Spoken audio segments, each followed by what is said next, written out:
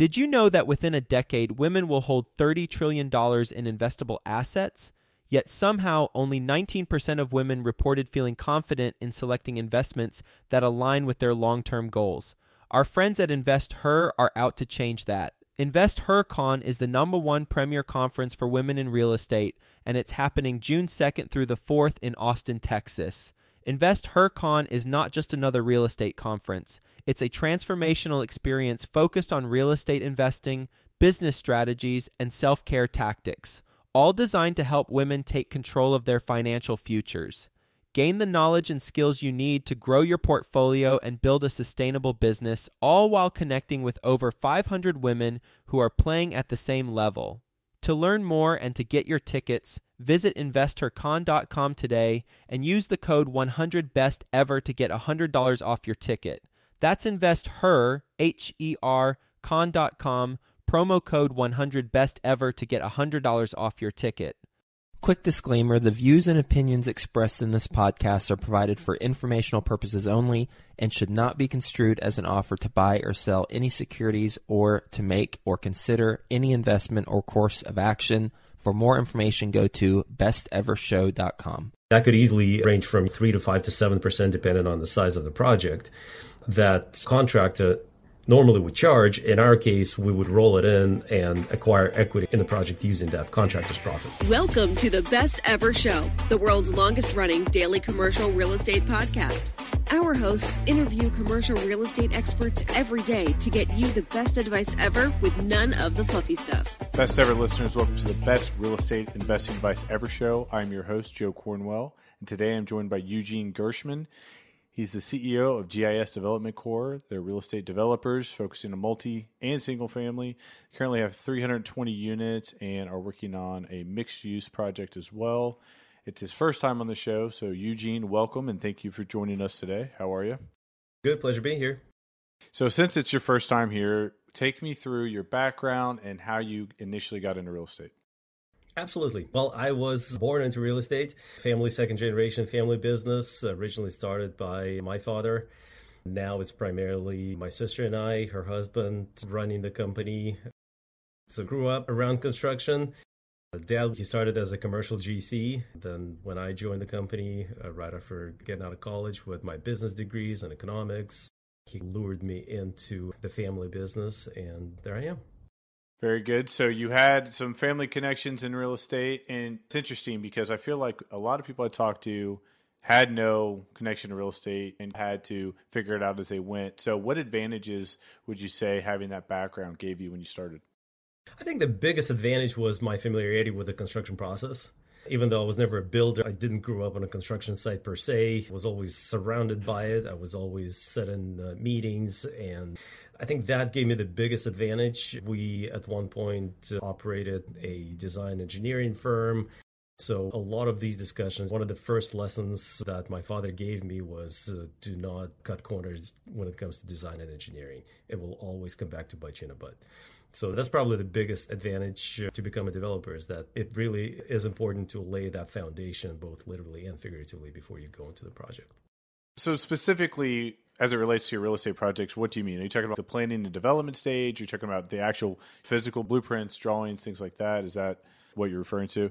Absolutely. So planning development is super important, but then once you actually assemble the team together, it's extremely important to make sure that the team is knowledgeable and experienced. There's a lot of designers out there who have great ambitions but don't have a lot of experience, and having lived through actual construction cycle, not just design a building, design a house, but actually go through and build it and find out what's been missed. It's such an intricate process that it is very important. A lot of developers out there, they go and buy inexpensive plans. A lot of times they're missing details. A lot of times they're missing interior designs. And then they go through construction and they're surprised by all of these unknowns that keep coming up. So yes, that's from early planning, reading the code, to actually sitting in the design coordination meetings, making sure that every little detail is thought through. Yeah, I think it's something that's often overlooked. And I have a background in construction, and the types of real estate investments I do are large renovations. That my typical role in my business is doing the project management on some of these large renovation projects. So you're speaking to my heart, certainly, and hopefully the audience as well. But I think it is something that's overlooked when you consider doing, whether it's just a large existing structure renovation or it's actual development, new construction. There's so many aspects that go into having a well-executed plan. And I think it is something that people don't talk about enough. But backing up to your personal journey here, what was your initial deal? How did you actually get into real estate yourself, and what did that look like?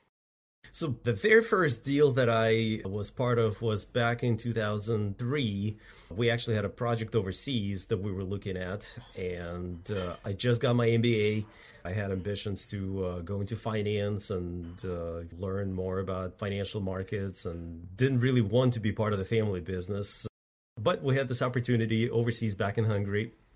Had a pretty cool mixed-use project, city of Budapest, that our partners invited us to participate in. I moved over there. I was just married maybe 6 months or so.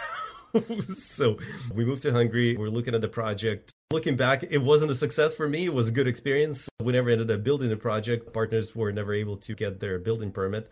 But I spent about 9 months there and primarily focused on putting together a construction team. We had a branch of our GC operations that we set up there. We brought in our project managers and superintendents. We hired a few people on site locally. I spent a lot of time going over construction documents. I mean, it was a huge project. The stack was this big of different construction documents, numbers, pro formas. There was a lot of different iterations, a lot of complexities there. So got my toes wet in real estate. As it was becoming obvious that that project wasn't going to happen, we went back. We're based around Seattle area, and we're looking at some properties around here to acquire and develop. And I actually started working on this first project while I was still back there. We acquired a small site in downtown Bellevue, which is just right outside of Seattle. And I started reading. I didn't know much about building codes. I didn't know much about the process. And that was how I got started. It was just me. We had a couple consultants that we were working with, and I had to literally read the codes, ask questions, go to meetings, and figure out how to get it done. So what was the exact parameters of this first deal you did? And you said this was back in Seattle? This was back in Seattle, yep. That first deal was a mixed-use condominium development. We had an interesting and ambitious plan. The site was fairly small, which is what attracted us in it in the first place. It was about 4,500 square feet. We acquired the lot. Well, at first we partnered with the original owner of that property. He wanted to develop it. He was not a professional developer. My father and I met with him and looked at the plans. We were like, okay, well, you can't develop it, but we're happy to help. So it started out as a partnership. In the end, we ended up buying him out a couple of years later. At first, we looked at the zoning, and the zoning allowed us to build a 200-foot tower. And at first, we kind of laughed at it. We were like, well, 200-foot tower in a 4,000 square foot lot, that's just never going to work. And then we talked to a structural engineer, and the structural engineer said, well, structurally it could be done. And then we talked to an architect, and the architect said, yeah, architecturally that could be done. And that's how it started. We ran the numbers. At the time, that was pre-2008. The market was crazy. By the time we started going with this project, put the team together, it was probably around end of 2005, beginning of 2006. Everything was looking absolutely perfectly. And then 2008 happened. Where were you at in the process at that point? We were like 99% through the approval process. We're about to get the building permit. Oh, wow. So you hadn't even broke ground yet. We haven't even broke ground all those yet. years. Wow. Exactly. Okay. No, Continue. it's, well, we acquired the site in 2005. By the time we got ramped up, it was closer to 2006. It took a good 2 years to get through design and permitting around here, which is fairly common for a commercial project. And then 2008 happened. Well, it started in September, I think, of 2007 when the subprime hit. And we had to put the project on hold. We're actually super happy, super proud of this development. We ended up shelving it for a few years, held on to the site, shelved that project, redesigned it, and restarted the project just a couple of years ago, which is now being completed under the name of GIS Plaza. It's very unusual for us. Obviously, more normal projects take much less. But since you asked about my first, this was my first and just happens to be one of my recent, just by the nature of the way things worked out. One thing that comes to mind, you held on to this for almost 20 years now, right? 18, 19 years or so. And this is in Seattle area. So Just the value of the lot, aside from the development, how much had that appreciated over that span? Oh, at least 5 times. 5x. Okay. And what did you pick it up for? It was just about $1 million. I think it might have been just under. It was kind of an interesting process there. We ended up going through the street vacation process with the city. We ended up picking up the sidewalk. That's a whole separate story that I could probably talk about for hours. But we needed the sidewalk to add to our floor area ratio, which is basically a paper number, but we had to physically go through the process, buy the sidewalk from the city, and then give it back to them as an easement because it had to remain a sidewalk. Okay, so about $1 million for the lot, all in, and just the land alone, again, excluding the development, today's dollars, that would be probably $5 million. Yeah, pretty close to $5 million. There's been a few properties that traded in the last few years in the neighborhood for north of $1,000 a foot. Obviously, the entire story is very interesting, but one nugget I took out of that is that for anybody listening, this is a deal that took almost 20 years, full cycle, from development, partnership, buying them out, going through a recession, all the permitting issues, and obviously the Pacific Northwest is notorious for extremely long timelines and getting things done. So this is not the first time I've heard something like this. But even with all of that, just buying and holding the lot, and I'm sure paying the property taxes or whatever else you had to pay on it, you still were able to 5x your value in a 20-year period. Again, not even accounting for any of the actual development. So it kind of goes to show that if you look at a long enough timeline in a good market, you're going to make money, even with all the things that could possibly go wrong and stall you out. So I thought that was an interesting aspect of it. Absolutely. Yeah, market fundamentals is the key. This area was growing ever since 80s, 90s. This area just blew up with Microsoft at first, Boeing. Before then, Starbucks and Nordstroms and all that. Recently, it's been mostly tech-driven, Amazon, Meta coming into town, and Google and all those guys. Yeah, the migration from California has been driving this area. So yeah, just by nature of buying a house. My parents bought a property in West Bellevue in the 90s for $200,000. Today, just the tear down would be probably north of $2 million. Just a tear down and keep the lot. So take us through the last 20 years now. You've been active in real estate, and I think you said you were holding about 125 units today. Is that all Seattle based, or what markets are you investing in? Primarily, yeah, Greater Seattle area. We have currently the only units that we're actually holding is this condo building that we are finishing up. The next 320 unit apartment building that we are partnering up on hasn't broken ground yet, so technically those units aren't built yet. And we're looking at several other acquisitions, partnerships. Our model mostly is to partner with existing property owners. Sometimes they're first-time developers or lesser experienced developers. Sometimes they're just people who have the land. And the way we position ourselves is, especially right now, the market is not very good to sell. It's buyer's market. You can't get top dollar for your property anymore, especially if it's not an income-producing property. So our model is, let's develop it. Let's go through the cycle. We would partner with you. We know how to do it. You don't really need to do much unless you want to. And that's how we get things done, and we partner up. Yeah, that's an interesting concept. Now, when you're structuring these partnerships, are you bringing capital to these deals? Are you strictly bringing your expertise and your experience with your development, or is it some sort of combination? It's a combination.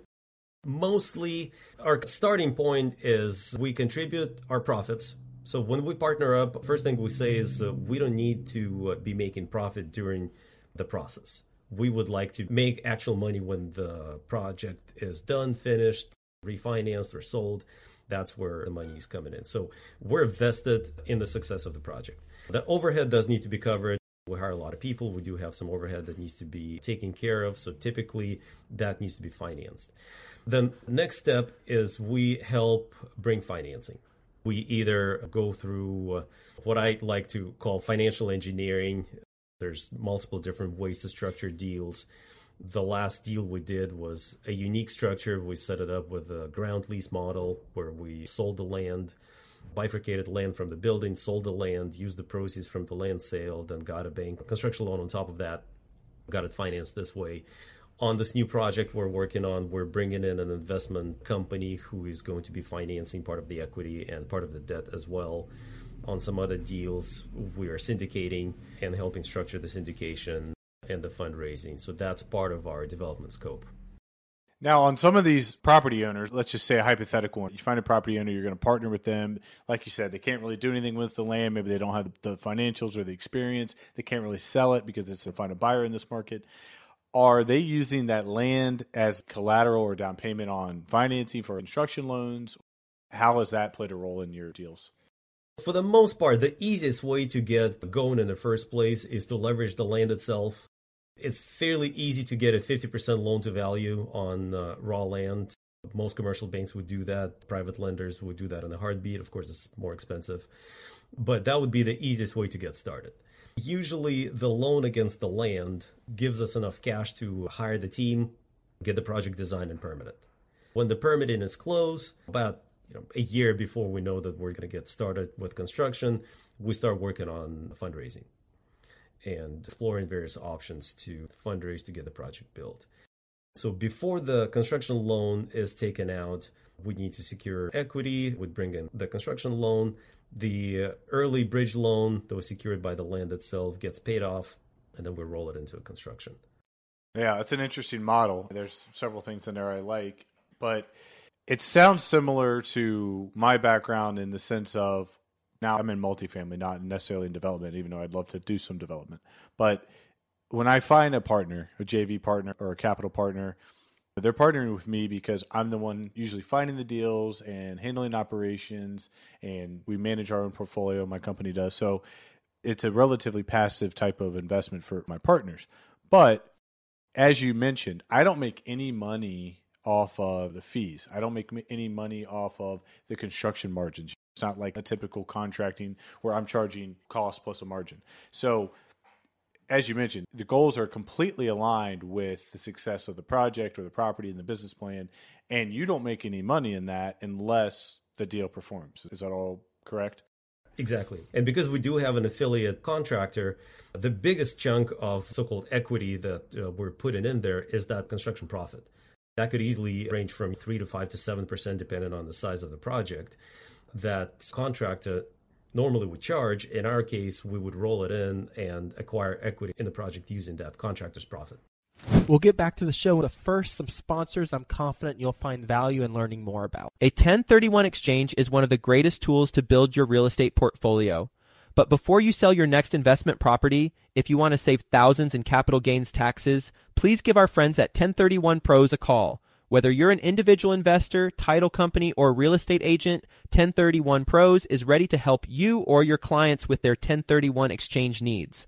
With over 30 years of experience, 1031 Pros specializes in various types of exchanges like delayed, simultaneous, reverse, and improvement exchanges in all 50 states, all while ensuring your transaction is fast, reliable, transparent, and secure.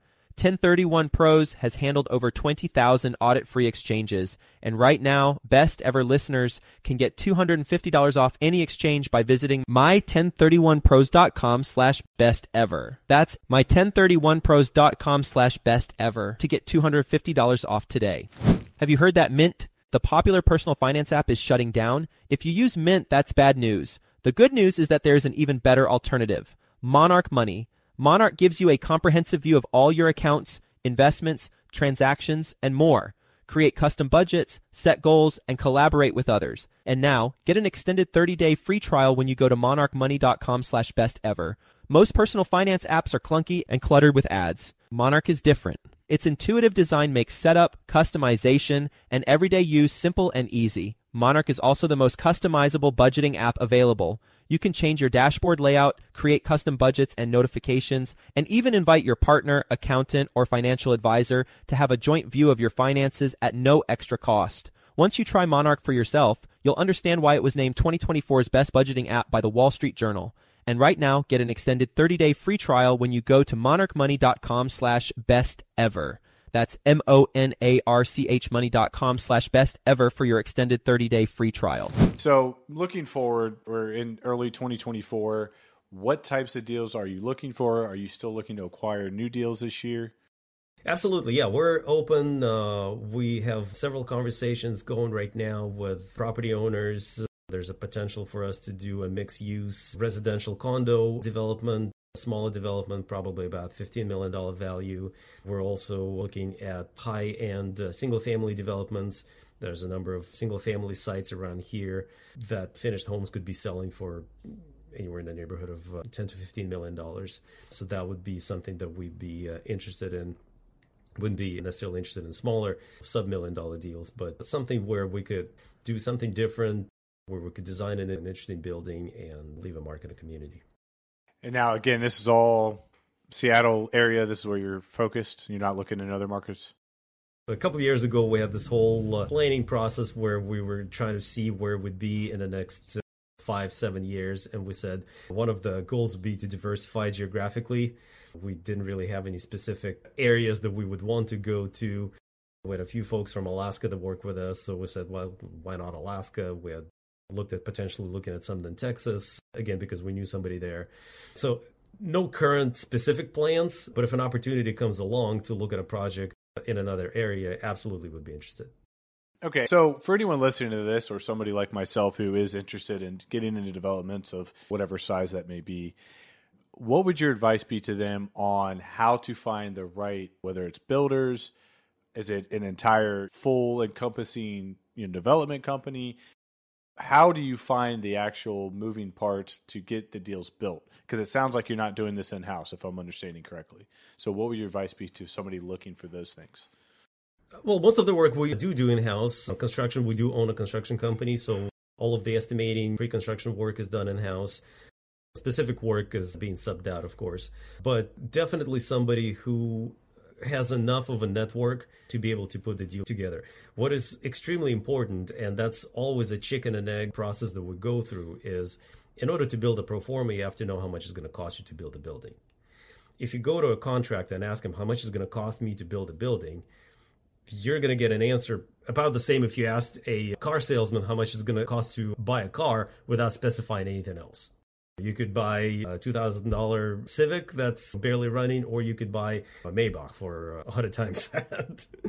So it is almost impossible for a contractor to tell you how much it's going to cost to build a building. So then you need to start pulling on threads to build more of a picture. And obviously it helps to talk to contractors that have built similar buildings in the past to see what their historical numbers are looking like. It's important to talk to design and engineering team that's designed similar buildings in the past, but not only designed them, but actually went through and built them or had them built so that they know what's been missed before, what to do and what not to do. And then once you have all that information, you've got to put the pieces together. But before you can even make a final decision, there's a number of tests that you have to run to make sure that at least the basic steps are taken. You got to take the soil study, make sure there's nothing in the dirt. Make sure you do the survey to figure out that there's nothing that's going to prevent you from getting this building built in the future. And once all of that preliminary feasibility study is done, only then you can actually tie the lot down and start spending big bucks. We got a lot of requests from inexperienced property owners who say, well, I've got this land, what is it going to cost? We're like, look, we can spend an hour to see if we can find anything that's out on the surface. But realistically, if you want to mitigate risks, you got to spend some money up front, do the basic surveys, basic tests to make sure that the project is going to be feasible. So in your deals that you're doing, are you and your company basically fronting all this cost on the hopes that it works out? Is this coming from the potential landowner who you're made partner with? How are you structuring these, and how much are you spending on average to even get to a decision-making point? What we typically do is we do spend some of our time and resources to do high-level research, and we do back-of-the-napkin analysis and projection to see if it just makes sense on the surface. If it does make sense on the surface, then we typically offer an LOI, letter of intent, letter of interest, to the property owner, where we do ask for a deposit to go out and actually spend money to hire third-party consultants to do the geotech report, to do the survey, to do the environmental report if necessary, to find out what it's actually going to cost. The reason we ask property owner to do that is we say, look, even if it doesn't work out in the end, you still are acquiring an asset. And if you decide to go and sell the land, you've got the stack of paperwork that you would supply to your buyer that would make your case hopefully better. So we do obviously advance a lot of our time. We're not making any profit from that process. As far as how long it takes, it all depends on the complexity of the project. If it's a single family built in on a flat lot, pretty quick, 3-4 weeks at most, we're ready. If we're dealing with steep slopes, wetlands, which we are experienced with, a few of our projects in the past were on various kinds of critical areas, then it may require meetings with the city to go through the process, to go through the mitigation, probably several meetings with engineers to see how it could be done. That could take longer.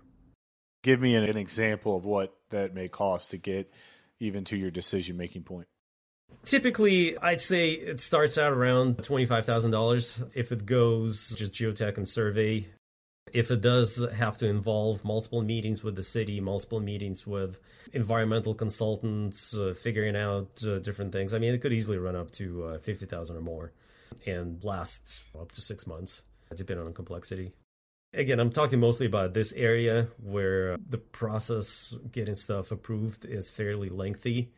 There's a lot of partially just simple bureaucracy, partially just because there's a lot of stuff going on. Amazon alone is built in like 17 towers. I'm making up a number, but it's a lot in the neighborhood here. Yeah, that's very interesting. I appreciate you sharing all your insight on the developments. Are you ready to transition to the best ever lightning round? Absolutely. What is your best ever book recommendation? Best ever. So originally I thought Oversubscribed by Daniel Priestley. I've read it a couple times, really liked it. There was one more I thought of just before we started. That's the book I actually reread 3 times, and that was Never Split the Difference by Chris Voss. Yep, that's a good one. What is the best ever way you like to give back? So we're pretty heavily involved with our local schools here. I've got 3 kids, elementary, middle, and high school. So school foundation, that's mostly what we're involved with. My wife and I, she probably spends more time on it than me. Give me a mistake you made in one of your deals and the lesson you learned from it. The biggest mistake we made was a few years ago during feasibility study. We met with a team of engineers, architects, various different consultants, and a couple subs on site to develop a high-end single family. It was on a steep slope, and the only way to build a foundation was to put in the pilings. One of our consultants or subcontractors that we met with at that time was a pile driller. The mistake that we made was we didn't vet him out very well. We didn't know what his experience was. He gave us a critical piece of information that the design team relied on, which was the maximum distance from the road that he could reach with his rig to put a pile in was, I think, about 18 feet. So that's how the building got designed. It was at a slight slope to the street. It was about 12 feet on one side and 18 feet on the other side of the building. When we got the permits and were bidding out the project, he disappeared. He couldn't take that job anymore. So then we went out and got a couple other bids, and every single drilling subcontractor that would come in would look at the plans and say, there's no way we can reach that. We cannot reach that far set of piles because they're too far. Our rig isn't going to be able to do that. And so the only way to fix that was to install another row of piles that the subcontractor would use as basically a stage, as a bench, to reach that farthest set. That ended up costing, I forget, somewhere around $50,000, $70,000. I guess not that big in a big scheme of things, but at the time it was a pretty big blow for that project, especially as the first thing that you start out with. So the lesson you took from that was what? Vet out your team. Any information you get, verified, ask multiple questions. What we should have asked is what kind of equipment he would use. Has he done that before? Maybe go see what other job has been done like that before. And we haven't done that. We kind of trusted his word and ended up paying for it. Yeah, that's great advice. Could not agree more. And what is the best way for people to learn more about your business and connect with you? GIScompanies.co is our website. I'm on pretty much all social media platforms, LinkedIn, Twitter, Instagram, Facebook, as Eugene Gersham. Well, Eugene, thank you so much for your time. I appreciate your insights on all your development and experiences and endeavors. And we appreciate you being here. Thank you very much. Thank you for having me. Listeners, if you got value from today's show, please leave us a 5-star review. Make sure you're following us on social media, and I hope you all have a best ever day. Hi, best ever listeners. Joe Fairless here again. And one last thing before you go, would you like to receive a short weekly email with proven tips from experienced investors, free tools and resources, and a roundup of the week's most relevant news and best ever content? Well, if so, Join the community of nearly 15,000 commercial real estate passive and active investors who receive the best ever newsletter.